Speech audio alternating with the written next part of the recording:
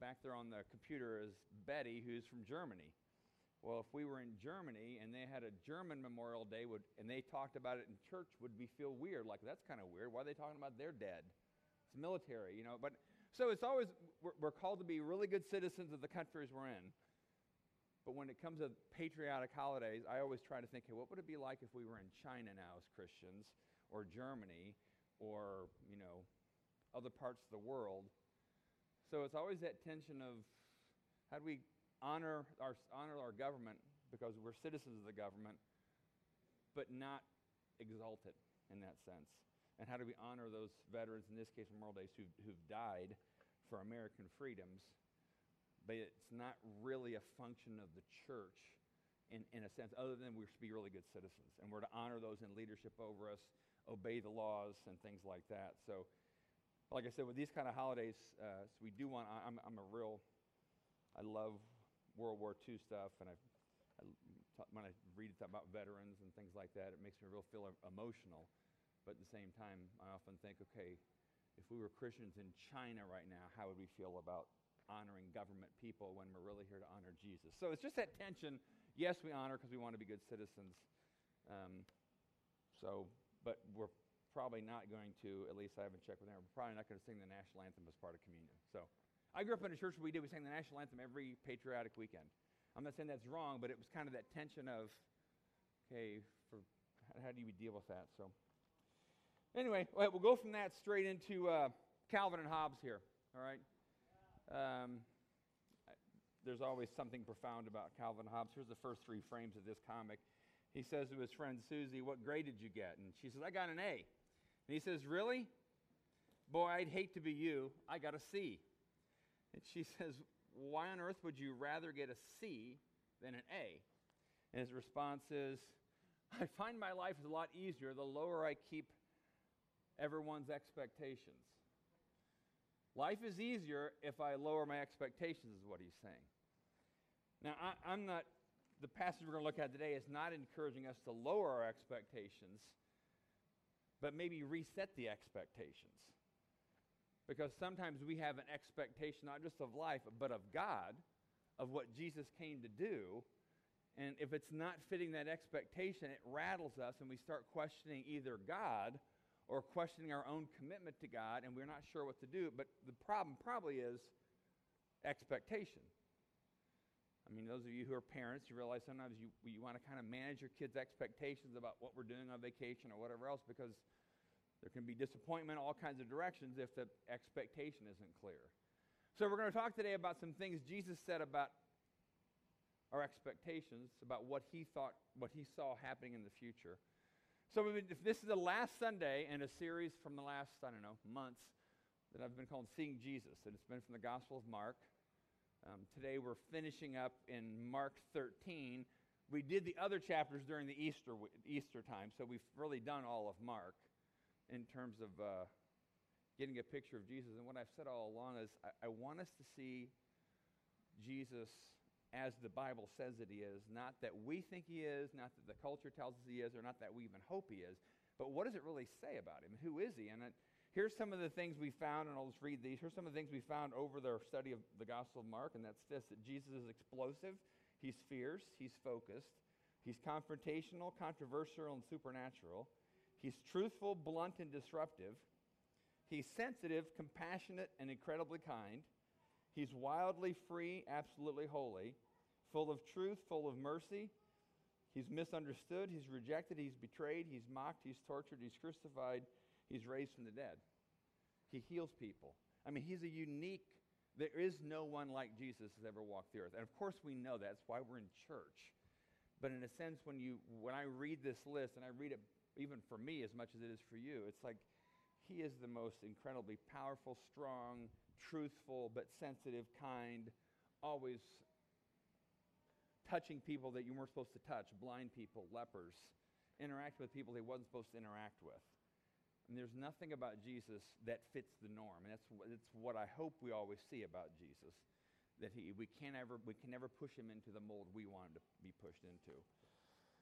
So this chapter 13, I'm just calling it this. I don't always title sermons, but I'm calling this Watch Out. Jesus tells us what to expect in our future.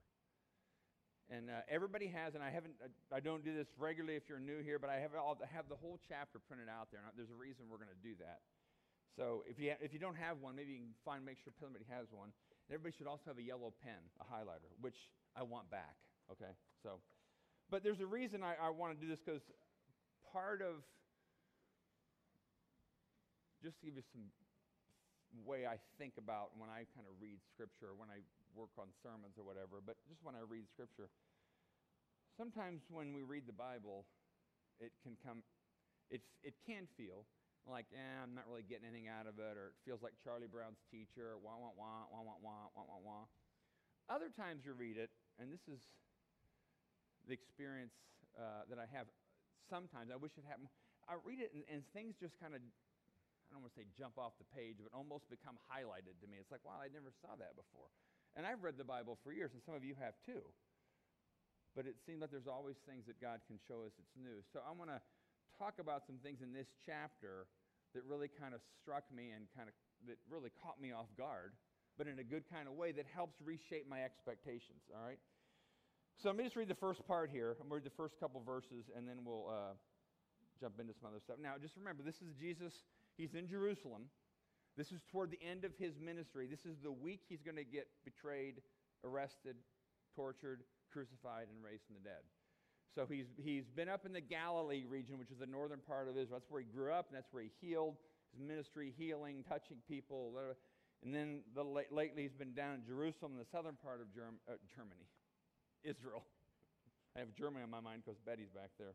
He's been in the southern part of Israel, in Jerusalem, where there's been a lot of confrontation with the Pharisees, the religious leaders. He cleared the temple. He picks fights.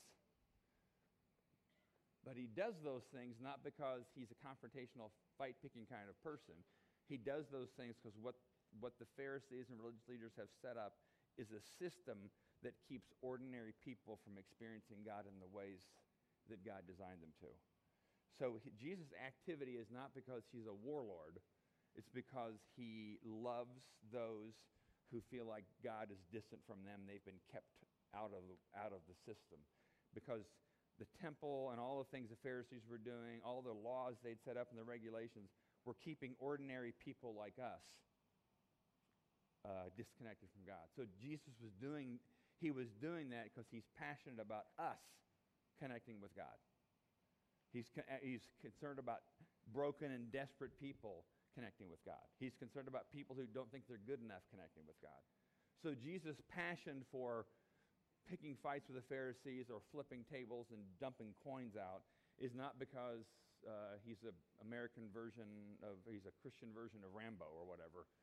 It's because he's passionate about us connecting with God. Anything that stands in the way, he has no tolerance for, because he loves us connecting with God. So here's the first couple of verses, and we'll talk a few things here. As Jesus was leaving the temple that day, one of his disciples said, "Teacher, look at these magnificent buildings. Look at the impressive stones in the walls." Now, just stop for a second. Go to this picture here. This is a rendition of what the temple might have looked like. It took about 1/6 of the whole area of the city of Jerusalem at that time. You can't really see maybe, but in the very bottom front, you can see the opening gate, so you can see the massive size of this whole complex. I mean, it's not, this is a model, so this is what, But it was a massive, that court area, which is probably, 3 football fields on each side, is just massive. That's where he was flipping tables. This would have been packed during the Passover festival. The rest of Jerusalem is behind it, and so the temple is that part on the inside, and it was magnificent. I mean, the stones in the temple were, they were twice me high, 12 feet high, probably about 10 yards wide, not 10 feet, 10 yards wide, and probably 5 or 6 yards this way. So imagine stones twice as high as me, 10 yards wide, 5 yards this way, and those were the stones. I mean, if this building was still around today, it would definitely be one of the natural wonders. It would make the pyramids seem almost like nothing. It was an incredible, incredible structure. So, and the disciples, they're walking out with Jesus, and one of them says, we don't know which one, it says, one of them says, "Look at these magnificent buildings. Look at the impressive stones in the walls." This was there was impressive stone and gold all over the place. So if you've been to impressive buildings, whether it's Washington, D.C., or if you've been to Europe or Egypt or whatever, think of the thing like, wow, it's impressive. This was impressive. This would be something we'd all be like, wow, how'd they build that? Look at all that. So they're kind of like in awe, having this wow factor. And Jesus kind of breaks the mood a little bit here. He says, Jesus replied, yes, look at all these great buildings, but they will be completely demolished. Not one stone will be left on top of the other. Probably not the reaction the disciple who said it was thinking Jesus would give him. It's like, wow, look at that. Look at this incredible building. It's incredible. Jesus like, yeah, they're all going to be, it's going to be demolished. And they're probably thinking, what? Later, Jesus sat in the Mount of Olives across the valley from the temple, and Peter, James, and John, and Andrew came to him privately because they've probably been wondering about why did he say that? And they asked him, tell us when all this will happen. What sign will show you that these things are about to be fulfilled? Because he's basically said, this is going to all come crashing down. Because it had a real permanent feel. I mean, stones that big don't just crash down because heavy winds. It has something else. And they're thinking, what's going to happen? What's happening? Jesus, why? Well, not just when, but why? This is all going to be demolished? And then the rest of this chapter is Jesus talking about kind of some of the hard things that's going to happen. This would have been like AD 30-ish. Just 40 years from then, the temple would be destroyed. The Emperor Titus comes into Jerusalem in warfare, and they burn everything down, and they crush the temple and remove it stone by stone. It's demolished. And so Jesus is saying, this is what's going to happen. It's not so much the temple is demolished, but Jesus is saying what's going to be dismantled is this system of religion that has become something that it wasn't supposed to be. Now, here's what I want you to do with your yellow pens. Just do that with me. Every one of these, there's a box that has box around words. And let's just go through it. When I said I want you to highlight, because this is how, when I was reading this, it was all these, what felt like me was negative, downer terms Jesus was using. I mean, you'd think Jesus would be kind of like positive. Here we go. All right, so completely demolished. Highlight that. Down in the fourth paragraph down, deceived. They will deceive many. He's talking about false teachers are going to be coming. Then wars and threats of wars. Highlight that. And he said that's what's going to be coming too. He said this is all that's going to be happening. And then down, nation will go to war against the word war again. Right below war, the word earthquakes. There will be earthquakes in many parts of the world, as well as famines. Highlight famines. This is only the first of the birth pains. So highlight birth pains. Those of you women who have given birth know birth pains aren't comfortable. All right? Next paragraph down. When these things begin to happen. So they said, when's this all going to happen? When's this all going to come tumbling down? When that happen, you'll be handed over to the local council and beaten in the synagogues. Highlight beaten. That's one of those words that stuck out to me when I first read this. Wow. That's not real positive talk there, Jesus. You will stand trial. Highlight stand trial. Down later in that paragraph, when you're arrested and stand trial. So they're beaten. They're stand trial. Next paragraph down, they'll be betrayed. Brother will betray brother to death. Father will betray his own child, and children will rebel against their parents. So betray, rebel, cause them to be killed. Highlight killed. Everyone will hate you because you are my followers. Highlight hate. And again, this is not, if you or I were to write the Gospels, this is not what we'd want here. We want a little more positive. I do, at least. All right, the next paragraph. Those of you must flee to the hills. How terrible it will be for pregnant women and for nursing mothers. So he's saying it's going to get nasty. All right, next side. There'll be greater anguish. It's a time of calamity. Next part down, false messiahs, false prophets, deceive, and darkened. All right. So if you put all those words together, what Jesus is saying is to the disciples. If you just look at the whole, I highlighted mine that way, and I'm just like, when you look at it, it's like, wow, it's kind of heavy stuff. So, first point is this: I think what Jesus is saying to his disciples is this: expect hardships. False teachers, people that might try to deceive you. expect persecution, expect calamity. Because they're asking, when's this end of time, this transition of reality going to happen? Because they knew Jesus was talking about when his kingdom would be established. But he's using some pretty strong language here. It's like there's going to be people try to deceive you. And he's talking to the disciples, and if you know the book of Acts, you realize the book of Acts has a lot of this stuff. Some of these very disciples were killed, beheaded, beaten. This would have been like just months later. But it seems as if he's not saying, expect your life is going to be awful, but he is saying, hey, part of reality of following Jesus, because they didn't know yet, too, the next few days, Jesus would be experiencing great hardship, being arrested, betrayed, mocked, beaten, crucified. But there's something about the suffering and the path of Jesus that he's telling the disciples, this is something you need to realize could be part of your life as well. Expect hardship. Now, when I first read this and was highlighting these, my internal reaction was, I'm not sure that's what I signed up for when I decided to follow Jesus. Some of these words are a little bit too strong for me. I didn't see that in the contract when I decided to follow Jesus. And it was interesting years ago, and I was at a certain situation where somebody was sharing their testimony, and they said, they were trying to convince people to follow Jesus, and this person said, when I was a younger kid, I always wanted to be a fireman, have a red pickup truck, have a beautiful wife, and a dog in the back. And he said, and I decided to follow Jesus 10 years after that, and now I'm a fireman, I have a red pickup truck, I have a beautiful wife and a dog in the back. That's why you should follow Jesus. And I'm sure he was well-intentioned. My internal reaction was, I don't think that's the gospel.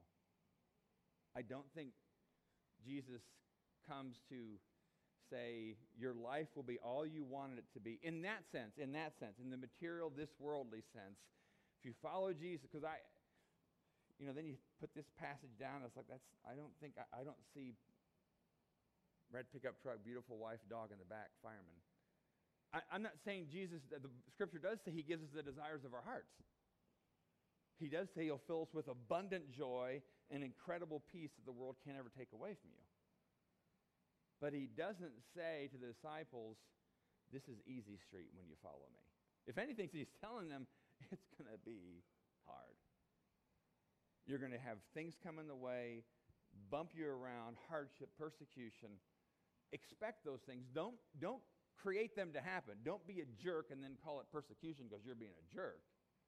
But if you're following Jesus and you engage hardship, or if there's things happening around you, and he says wars, famines, all these things, because those are things that he says, those are going to happen, but the time still isn't come. And then when he says the time, they knew it was kind of this end of time, because even in the Jewish culture then, the Jewish religion, they believed there was the day of the Lord was going to come. That's what they were asking. They knew something was going to happen. So Jesus is saying these things will all happen before that even happens. So he was saying it's going to be hard. And some of these things are going to be challenging. But don't, and we'll talk about this, don't let it rock you is kind of what he's saying. And then second thing is this. If you look over on, starting with verse 26, and this part of the chapter I kind of circled on my paper. It's like, it says, then everyone will see the Son of Man coming in the clouds with great power and glory. So this is what will happen. The disciple says, when will all this happen? Well, this is when everybody's going to see the Son of Man coming on the clouds with power and great glory. He will send out his angels to gather the chosen ones from all over the world and the farthest ends of the earth and heaven. One of the things we don't talk about in churches as much as we did when I was growing up is Jesus said he's coming back. So one of the things I said, we expect Jesus to return. The Bible teaches that Jesus, sometime at the end of time of earth, the day of the Lord, Jesus actually comes back to the earth. Now, this is one of those things, if we think about it honestly, it is kind of a weird factor thing. It's like, the weird meter, like, God, somebody's coming back on the clouds and supernatural. Sounds like Lord of the Rings or superhero or something. But the Bible teaches not just here. Jesus is saying this, so if Jesus is saying it, you have to kind of put a lot of weight there, but also in the other 1 Corinthians, the very last statement in the Bible, in the book of Revelation, the Apostle John says, even so, come, Lord Jesus. Maranatha, will you come? So that they all had a strong belief, because Jesus taught them, that Jesus will be coming back to the earth, and that will be the day where things begin to change. And again, the church I grew up in, we talked about that like all the time. I mean, I remember one time, sometimes it was talked about like as a sense of fear, though, because I remember one time I was a kid. I couldn't find my mom in Target, and I thought Jesus had come back, and she was taken with him, and I was left behind. I mean, so it's kind of like this. It's not necessarily, Jesus isn't saying this in terms of, be afraid, make sure of course he wants people to follow him and trust him. But he's saying he's going to come back with power and glory. And we should expect that to happen. People try to figure out days and times. I talked to somebody about 2 years ago in McDonald's on Walnut Street, South Walnut, who was convinced that God had showed them from the Bible when Jesus was coming back. And I just told them, I said, you know what? Even in this passage, Jesus says, no one knows the day or the hour. Jesus said, I don't even know when that day is going to come. So the practice that people have of trying to figure out dates and times, and this is when he's going to come back, and this is all these, it seems like Jesus is saying to some degree this is kind of a futile attempt. But be ready. Expect him to come back. Expect him to come back. He is coming back. A little side note, too. This was interesting. The Quran, the Muslim scriptures or whatever, which we don't believe are from God, but it's interesting nonetheless. The Quran teaches that Jesus comes back to the earth. And I remember when I was talking to this Muslim friend of mine, I says, not Muhammad? Oh, no. Muhammad does not come back to the earth. Jesus comes back to the earth. And I said, what does the Quran say Jesus comes back to the earth to do? And he says, Quran does not say. But I thought it was kind of fascinating that somehow in the midst of all the other inaccurate, untruthful things the Quran says, it says Jesus is coming back. But the Bible teaches it clearly. Jesus is coming back. And time will change. It says he comes to gather those who are the elect. 1 Corinthians talks about even those in the grave who have given their hearts to Jesus become resurrected. And there's still, we don't know all the details, but we know he's coming back. And Jesus is saying to the disciples, in the midst of all this calamity and persecution and hardship, this is not the end of all things. And then the last thing I want you to kind of shape your expectation is this. Go to the next slide. Expect to see with the eyes of your heart. Because one of the things I found fascinating with this passage was he says, and if you look on the left side, verse 13, he says, when you are arrested and stand trial, don't worry in advance about what to say. Just say what God tells you at the time, for it will not be you speaking, but the Holy Spirit. There's a sense there that, okay, in the midst of all this, and earlier on, up in verse 7, he says, don't panic. Well, I'm reading that, and I was like, wait a minute. Persecution, betrayal, famine, war, blah, blah, blah, blah, blah, and you're saying don't panic? But he does, he says, don't panic. And he says, don't worry what you're going to say when you're put on the spot.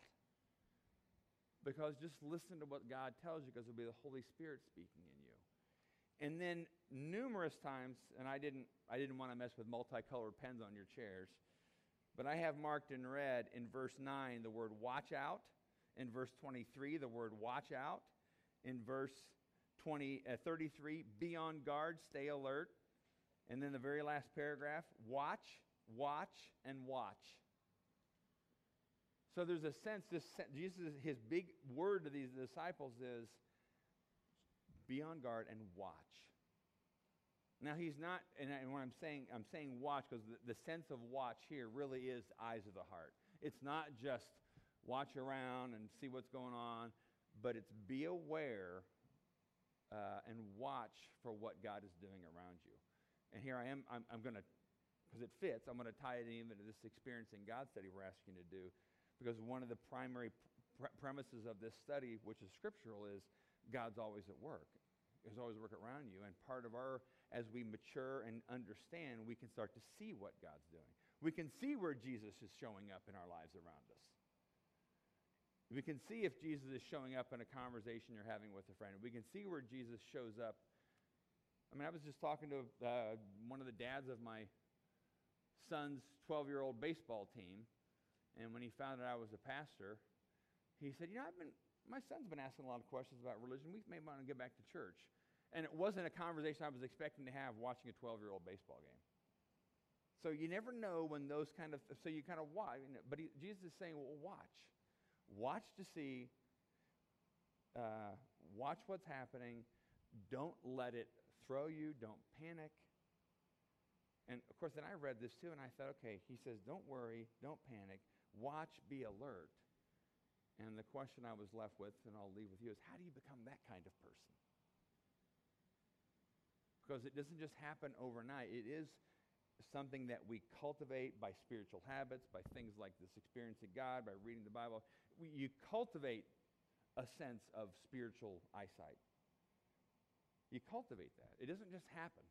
He says, watch and don't worry and don't panic. And in those situations, you're going to find, we all find ourselves in some kind of crisis moments spiritually. It may be the crisis moment of you're in a tense conversation with your spouse and you want to respond with anger and hurt, but you know the Spirit is asking you to respond with forgiveness and grace. That's a crisis moment. Are you going to let Jesus show up in that? And so there's all these crisis moments. Now, in this case, he's talking about when you're arrested and standing before the courts and people are persecuting you and your kids are betraying you or whatever. But how you deal with crisis moments now in your life spiritually when the Holy Spirit is trying to get his word in is going to be how you deal with crisis moments when they get more intense, which they could and they might in some of our lives. Jesus says they will. So don't discount the small crisis moments that you may be encountering now, the crisis moments of what does God want me to do with my money? How do I respond to this person who's hurt me?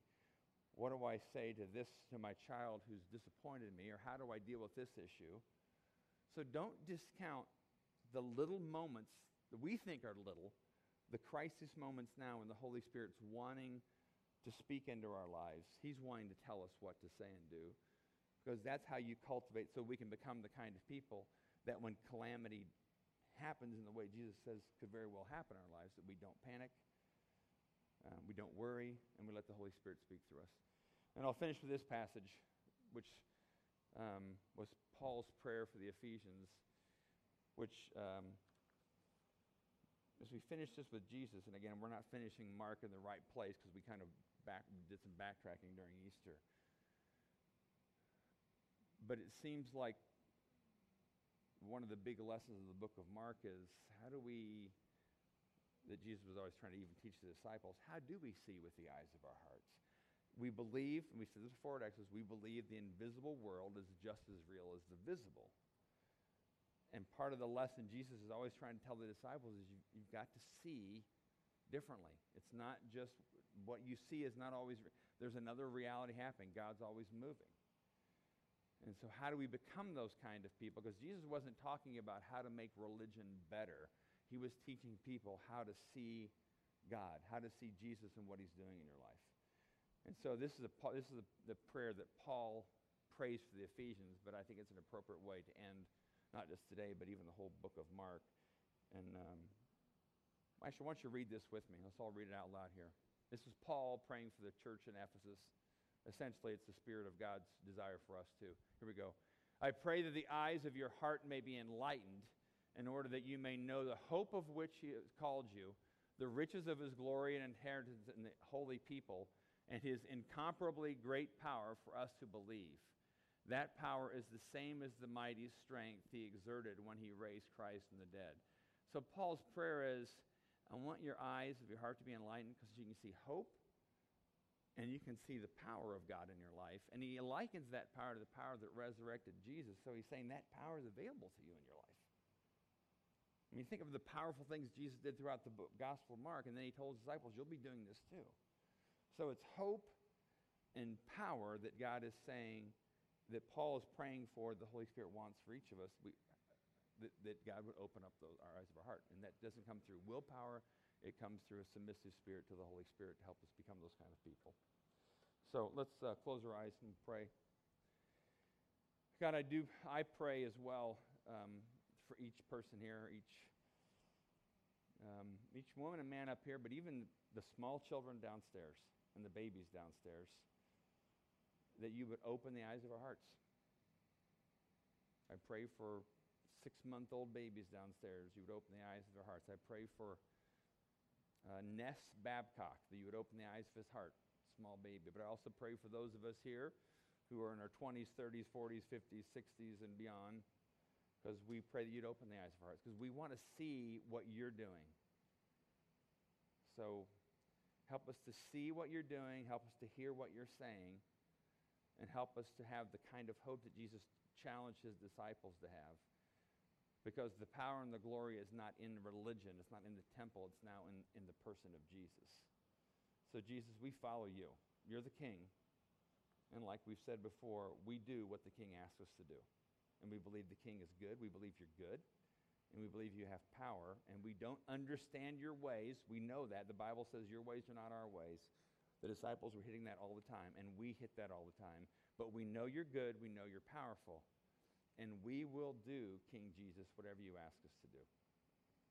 And we ask this all in your name. Amen. We finish every Sunday at Exodus with communion, and again, we do that because it's in essence, the high point, the apex of what we do. Because what we do in communion, when Jesus said, this is my body broken for you, this is my blood shed for you for the forgiveness of sins. And then when he tells his disciples to eat this and drink this, and is taking it into our bodies. So it's this symbolic, yet also mystical reality of, I'm inviting the Spirit of Jesus inside of me. I'm inviting his body, his spirit, his presence inside of me. And because I want to be the kind of person who, when calamity and difficulty hits, I don't worry, I don't panic, but I let the Holy Spirit speak through me, because I want to be that kind of person. So that's what we're saying when we do this. So here's what, at Exodus, anybody's welcome to the table. I do say that if you're giving God a straight arm in some known area that God's saying to stop, and you're giving God a straight arm in terms of obedience, it's your own well-being not to take. We don't check who's up or down, but I'm just telling that's.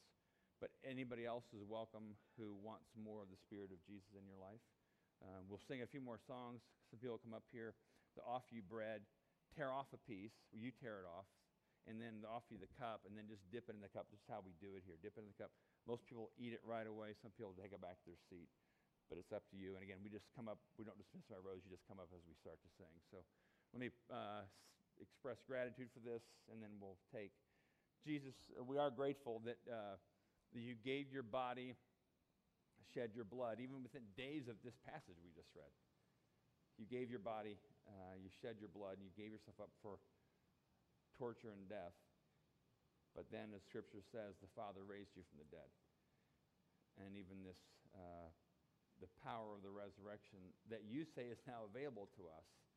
And we're grateful that you open up this new and living way for us to not just be religious people, but us to live with the Spirit of the living Jesus inside of us. That's who we want to be. We want to have that kind of strength and mercy and tenderness and kindness and forgiveness and courage. And we're grateful, Jesus, that you opened that door for us. And we ask this all in your name. Amen.